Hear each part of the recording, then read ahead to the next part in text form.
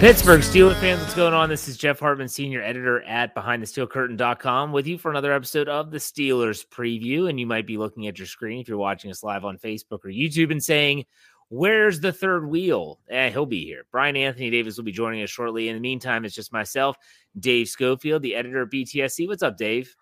Oh, not much, Jeff. I'll see if I can keep myself nice and calm tonight. I was going to say, last time you were on YouTube, I think you were doing a scorched earth impersonation, if that's the right word. I couldn't listen back to myself with that. I'm like, I can't do it. So I don't really know how bad it was. I have to be honest. I never watch YouTube videos. I listen to all of our audio. So I listened to it on audio, and it didn't sound that bad. Like, I felt like we've had worse rants, but maybe it was worse in the visual nonetheless. I don't know. Here we are with another Steelers. I mean, you'd have to look at me. That's part of the problem. So. But I'm pumped. Okay. We're here to talk about the Detroit Lions and Week 10 at Heinz Field, 1:00 kick. Finally, another 1:00 kick. We're not going to have many of those down the stretch. And still, so it's going to be a pretty typical day. Let's go over some news first before we get Brian on here. Let's talk about the injury report. This was a weird report. I did the podcast. It's weird because on Wednesday, they didn't actually practice. They didn't have an official practice. Everything was an estimation. So everything you see on Thursday, you're kind of like, well, is that accurate? So anyways, Dave, why don't you go and read us the injury report and we'll talk about it. Yeah, and I'm going to confess this to our podcast listeners that no sooner did I publish Wednesday's injury report article than I realized the fine print of they were just a walkthrough and it wasn't an actual practice. It was estimated. I'm like, oh no, got to change all this. So, but I mean, it still was a good indication Wednesday, but today was really the day. And there were two players that did not practice. And they're polar opposites, in my opinion. One was Benjamin Todd Roethlisberger, did not practice on Thursday. I don't see any red flag here at all because generally Ben does not throw for 3 days after a game. So that would put him, because normally he wouldn't throw on a Sunday game on Monday, Tuesday, or Wednesday. So therefore, resting the arm, making sure he's good. Doesn't mean he's not there running through stuff, in the meetings. But with a Monday night game, that would put him on Tuesday, Wednesday, Thursday. Yesterday, I even said I expected him to not practice today. I really did. And he didn't. So I'm not worried about that. The other one is Chase Claypool with the toe. And you did the article for the website that ran Thursday morning about how the good news is it's not season ending. I mean, he had an MRI and everything, but the bad news is he's week to week. Some people are like, oh no Chase Claypool. I'm not thinking he's playing in this game at all. No. The question is he going to miss beyond this game? So that's the two players that didn't practice. So you're with me on that one. You think the question isn't is he going to play in week 10? The question is he going to play in week 11, in my opinion. Chase Claypool? Yeah. Yeah. No, I mean, I probably think he's out both games, to be honest with you. If you have a toe injury that is severe enough, you need an MRI, then you're probably looking at a couple weeks out. I mean, they say week to week, but I think it's a couple weeks out. Yes. So that's just something to keep in mind. I know a lot of people are seeing if he's going to play this week. I'm putting it at an extremely low percentage. Extremely low. I look for him to be ruled out tomorrow. Agreed. Now, let's hold off getting to the new names. To just get there was 4 other players that were listed on Wednesday who were projected as if they would have been on the injury report. Those players it was projected that Ebron would have been limited. And guess what? Well, guess what? The unthinkable just happened. Justin Tucker just missed a kick from 48 yards. Just thought I'd throw that out there. Still 3-0? Still 3-0. Okay. So back to this. Eric Ebron was listed that he would have been limited on Wednesday. They thought he was full today. So Ebron might be back. And for those of you saying, oh, do we want Ebron back? Hey, that's a TE2. And if Chase Claypool's out, play him outside. Put him in the slot. Put him in the slot. Don't line him up as an inline tight end. You have 2 outside receivers in James Washington and Deontay Johnson. So if you can have Ebron in the slot, you can still have Freiermuth as your primary tight end if you're running a 1 tight end set. You can put him in the slot if you want 3 receivers. Trust me, there's versatility there that's valuable. That's what I honestly, if Claypool's out like I expect, that's what I would love to see them do with Ebron. Basically, play him as a wide receiver. Play him as the Chase Claypool because they're both big and everything like that. Now, I don't know that he has the speed of Claypool, but let's not go there. All right, there was 3 other players that was listed Wednesday on the injury report but as full participants, they were estimated. And they were all mentioned by Coach Tomlin on in his press conference on Tuesday. So that's probably why they ended up there. And it was Robert Spillane with an ankle, Cam Hayward also with an ankle, and Isaiah Buggs with a hip. Well, Buggs was a full participant today. Spillane and Hayward, they were limited. I'm not surprised with Cam Hayward. Sometimes he's limited on Wednesdays anyway. Yeah. And this is like being a Wednesday, even though it's the second practice. So that one doesn't surprise me. Spillane, that's interesting. We'll have to see how that plays out tomorrow. The big deal is the two new ones. The two new ones, two starting rookies. And that is one, Najee Harris and Kendrick Green. Both end up on the injury report as limited. It's Harris with a foot, Green with a hamstring. You don't know if these were kind of, bumps and bruises from the game and you're easing them back in, or maybe they thought they were fine and they injured them during practice. You never know with these limited designations that it's somewhere in between those two things. And we're not really going to get an indication unless another report comes out until tomorrow's injury report. That's exactly what you're having to wait for. Well, let me ask you this: which concerns you more, Najee or Kendrick? Najee. I agree. No. Because when he has filled in, now granted he hasn't started, but when J.C. Hassenauer has filled in this year, when Kendrick Green was out a little bit in game, he's done well. So I don't know that J.C. Hassenauer is a better center, but I think filling in at center, he could come out there and show what he can do. Behind Najee, we kind of know what we got. Steeler fans know what's there, and there's a reason Najee Harris was drafted in the first round, and the other guys on the team weren't.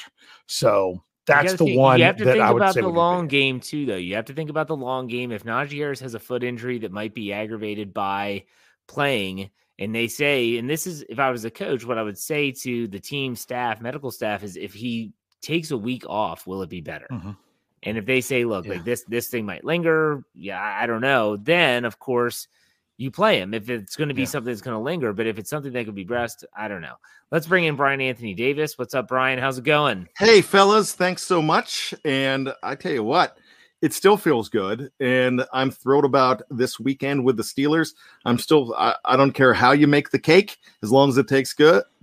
And this cake still tastes good because it's the 5th win of the season against 3 losses. So woohoo!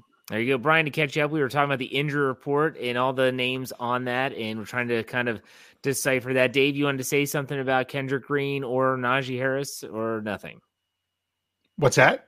I said you look like you were going to say something as I brought Brian in. No. I was saying hi to Brian. That's what I was doing. Very good. I was waving to Brian. All right. Now, Dave, I'm going to ask you to read about the new practice squad player. Okay. Yeah, because I was going to say, I don't. When it comes to the Lions injury report, I don't know really. They're coming off a bye. They're coming off a bye. They should have, other than running back Jamal Williams hasn't practiced the last 2 days. Other than that, but it's the DeAndre Swift show anyway. Yeah. The new player. This was something I'm like, oh, okay, let me write this article real quick. When the Steelers add another player to the practice squad, oh yeah, no big deal, blah, blah, blah. The more I started looking at this, I'm like, this is a big deal. This is a big deal. The Steelers added, let's see if I can get the name right. You're making me do this because I can't pronounce it. I can't get it right either. It's Jacob Tuioti Mariner. It's hyphenated last name. On Let's Ride, I just called him Mariner. You should see the middle name. His middle name. You ready? This is going to be funny. His middle name is Cio Cecilia Godinato. No joke. It's double arigato, Mr. It's like 50 letters long. Nailed it. It's crazy. I nailed it. But he was released by the Falcons on Tuesday. He was undrafted out of UCLA, spent a year on the Falcons practice squad in 2018, was on their practice squad in 2019, got called up in November, played in 8 games, started 1, had a forced fumble. 2020 played all 16 games, 31 tackles, had a sack, had a forced fumble, had 3 fumble recoveries in there, and 5 quarterback hits. He's a guy that was a defensive tackle that slimmed down and moved to outside linebacker. is what he is. This year, so far, he had played in, I'm pretty sure, every one of Atlanta's games. Did they have an early bye? They were like bye week number 4, weren't they? Either that or he didn't play in week 4. But I think that was their bye week. But he played in every game for them so far this season. But he wasn't getting like week 1, he had 35% of the snaps. Other than that, he was lower. Has 2 sacks on the season. So right now, out of everyone, all the outside linebackers on the Steelers roster, he has the second most sacks behind TJ Watt for the 2021 NFL season.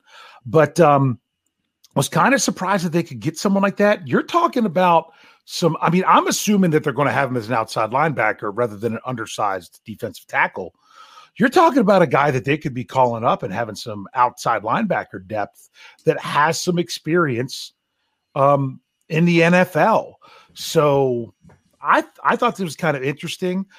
We reached out to someone from the how do you say they're the Falcoholics? Mm-hmm. Yeah.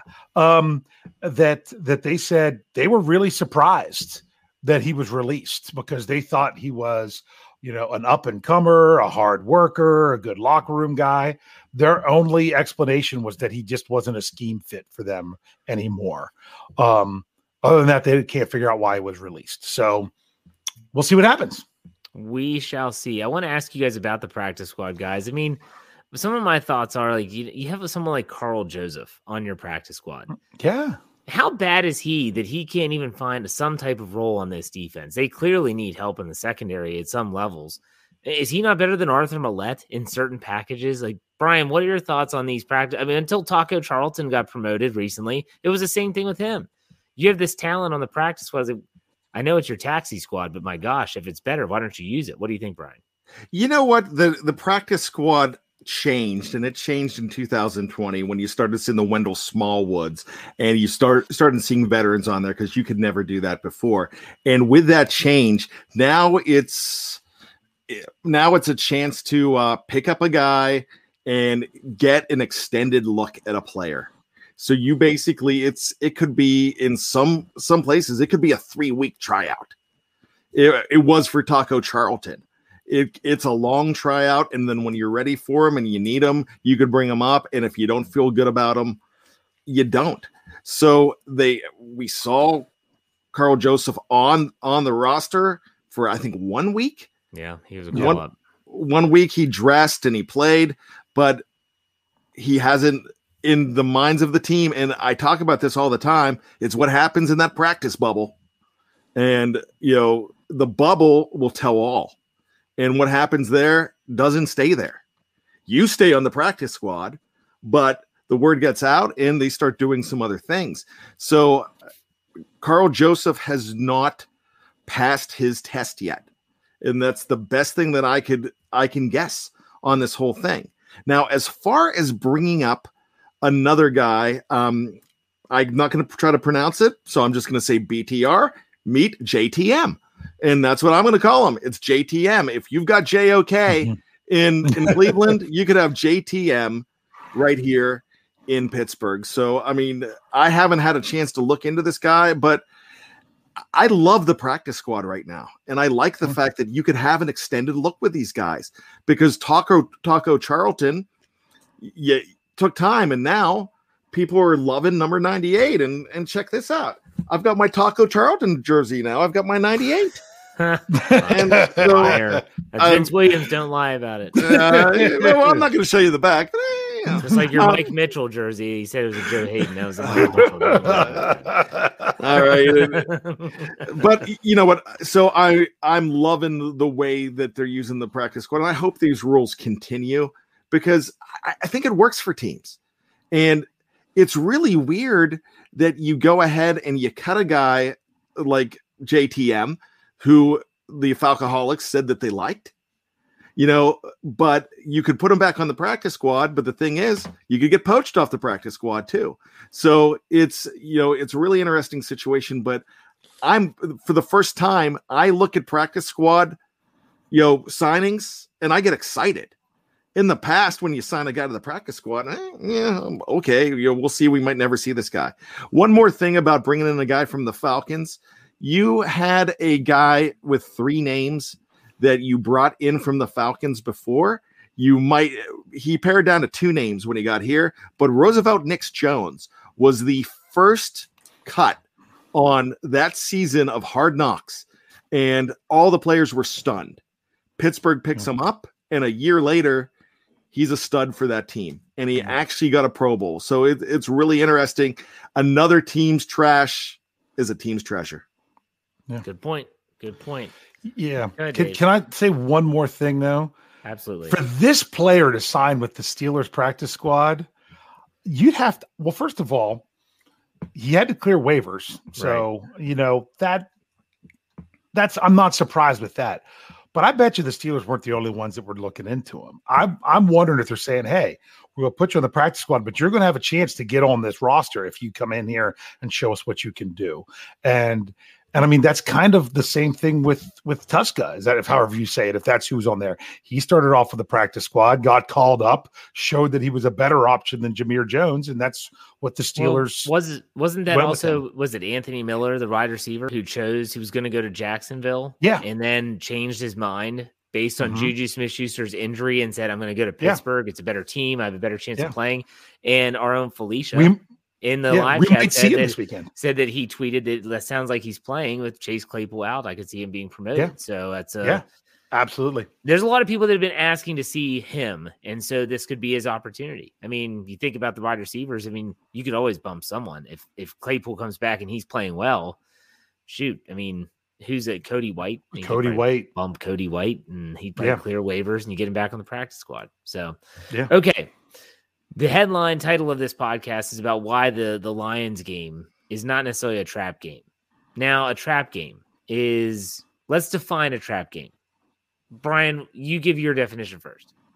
I think a trap game is for a team that is playing really well and they're cruising and they go up against a team that they're looking past them because they've got maybe a rivalry game or a big game coming up and they blow it. And a great definition in 2021 of a trap game was the Jacksonville Jaguars and the Buffalo Bills, which ended up 9-6 in favor of the Jaguars. Nobody picked that. In your trap game, do they have to have that game that they're overlooking the opponent? Because I think the Buffalo Bills play the Jets this week. I don't think that's like a... Yeah, I mean, it's not... It's not. You could have been lulled to sleep by your next couple games, if you know what I mean. But that's something that does happen. No, it does. I just didn't know if that's in your criteria. No, it's not in my criteria, but that's a good bit of the time it is. Okay. But just the fact that you're overlooking a team, let's pare it down to that, because they weren't afraid of the Jaguars, and there's really no reason to be. I mean, just like this, if you look at Detroit, they haven't had a win all season. But remember, those guys are hungry for that first win. Jacksonville was definitely hungry for a big win. And like Dave says, they get paid the same. They all get paid. Yeah. Let me ask you a question, Brian. So far in the Steelers, 8 games they've played, have they had a game that you felt was a trap game? Not necessarily, because a lot of people thought that Cincinnati was a trap game, but they proved that it wasn't. A lot of people thought the Raiders could be a trap game, but they proved that wasn't. Another part of a trap game too is also winning the week before by like Dave's been talking about all week with this. If the Steelers beat the Bears 48-3, this could definitely be a trap game here, because you just came off a huge win. Or in the Steelers' case, the Bears could have ended up being a trap game because they had an emotional win against the Cleveland Browns 15-10. Even though they didn't blow them out, you come off that huge win, and then you have I'm going to call him a ho-hum opponent that doesn't strike the fear into you when you look at the schedule. But those guys in that locker room, they're coming into town and they're playing for keeps. They're playing for their jobs. They're playing for their NFL life in some cases. The coaching staff are playing for their lives.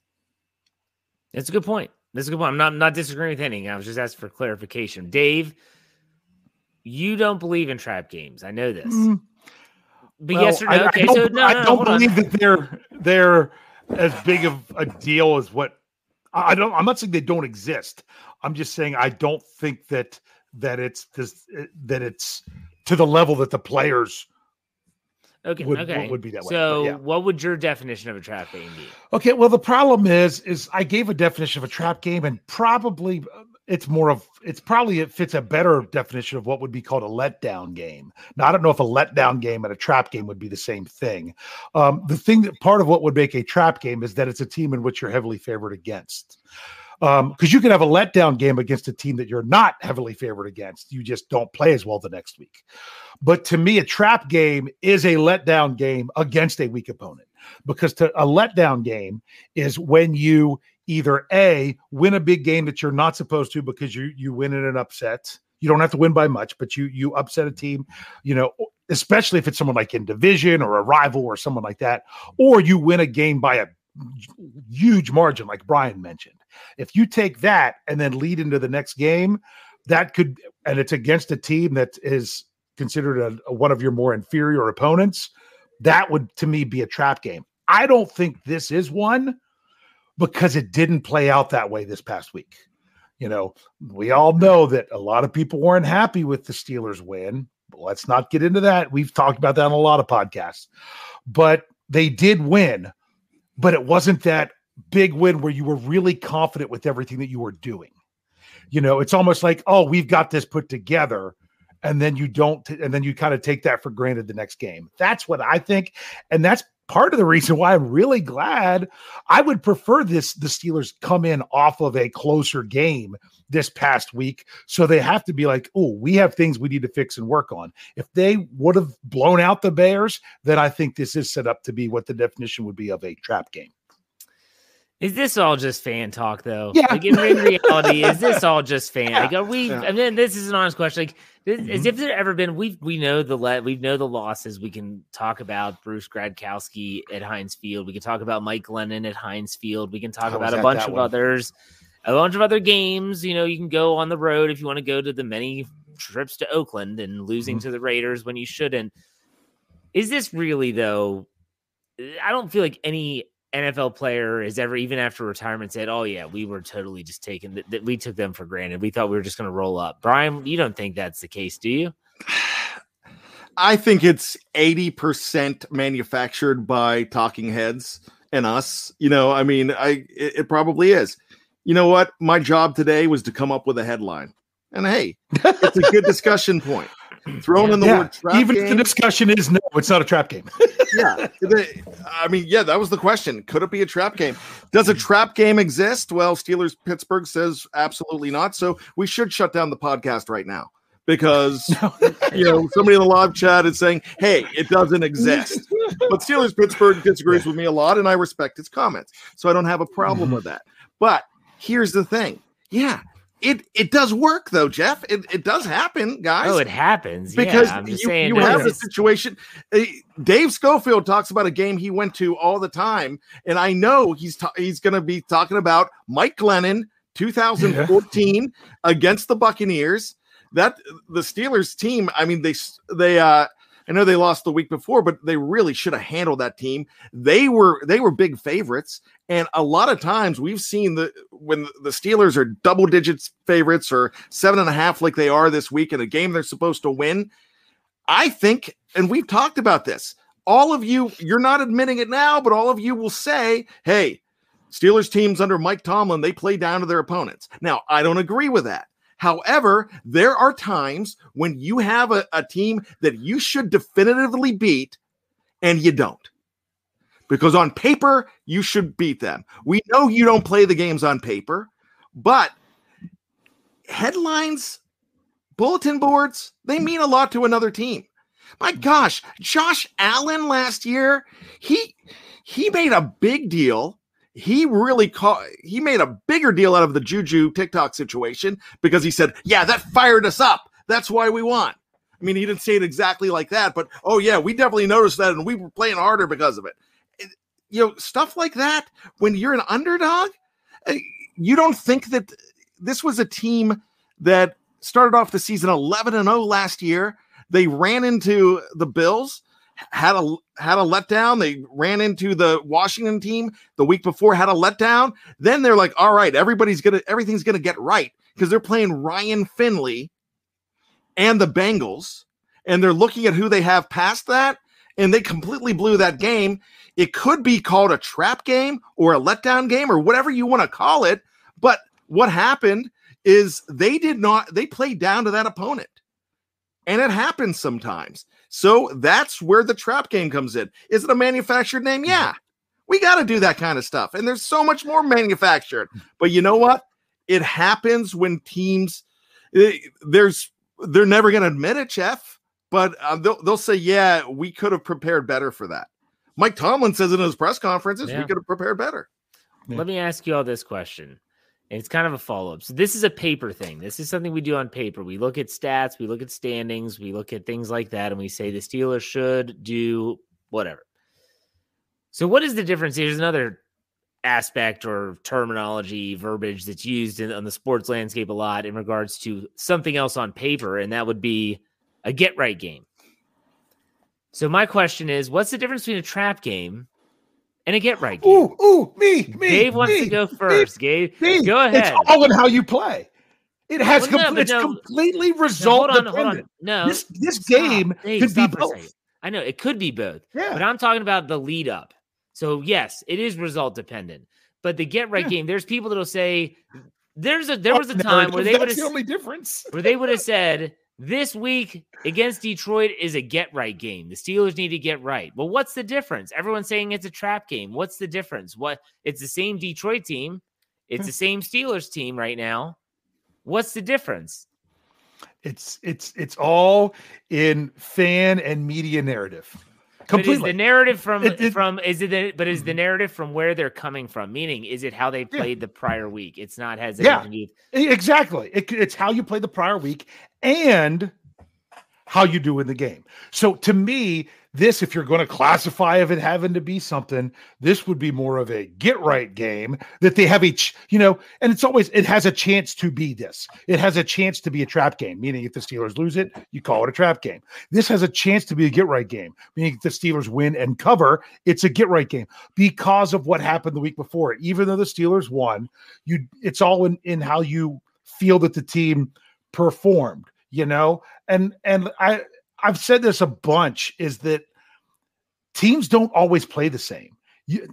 If you took two teams and had them play each other 4 straight weeks, I would be surprised if any team would go 4-0 against another team, just because you play differently. Now, sometimes it's based on you just have a better matchup, so maybe that could happen, but you just don't always play as well. That's why it's any given Sunday. So the Steelers have a chance to come out and play well, play a complete game, because I know that's something a lot of people want. They're like, the Steelers aren't playing, and when I say a complete game, I mean 4 solid quarters. It's like they're a tale of 2 halves and all these other things. I'd say Cleveland was pretty close. So I'd say Cleveland game was pretty close to a complete game for me, in my opinion.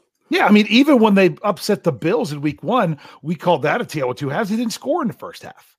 So you've got all these different things and all these different narratives. And it's for us to talk about and for us to fans as enjoy and have our opinions and this, that, and the other thing.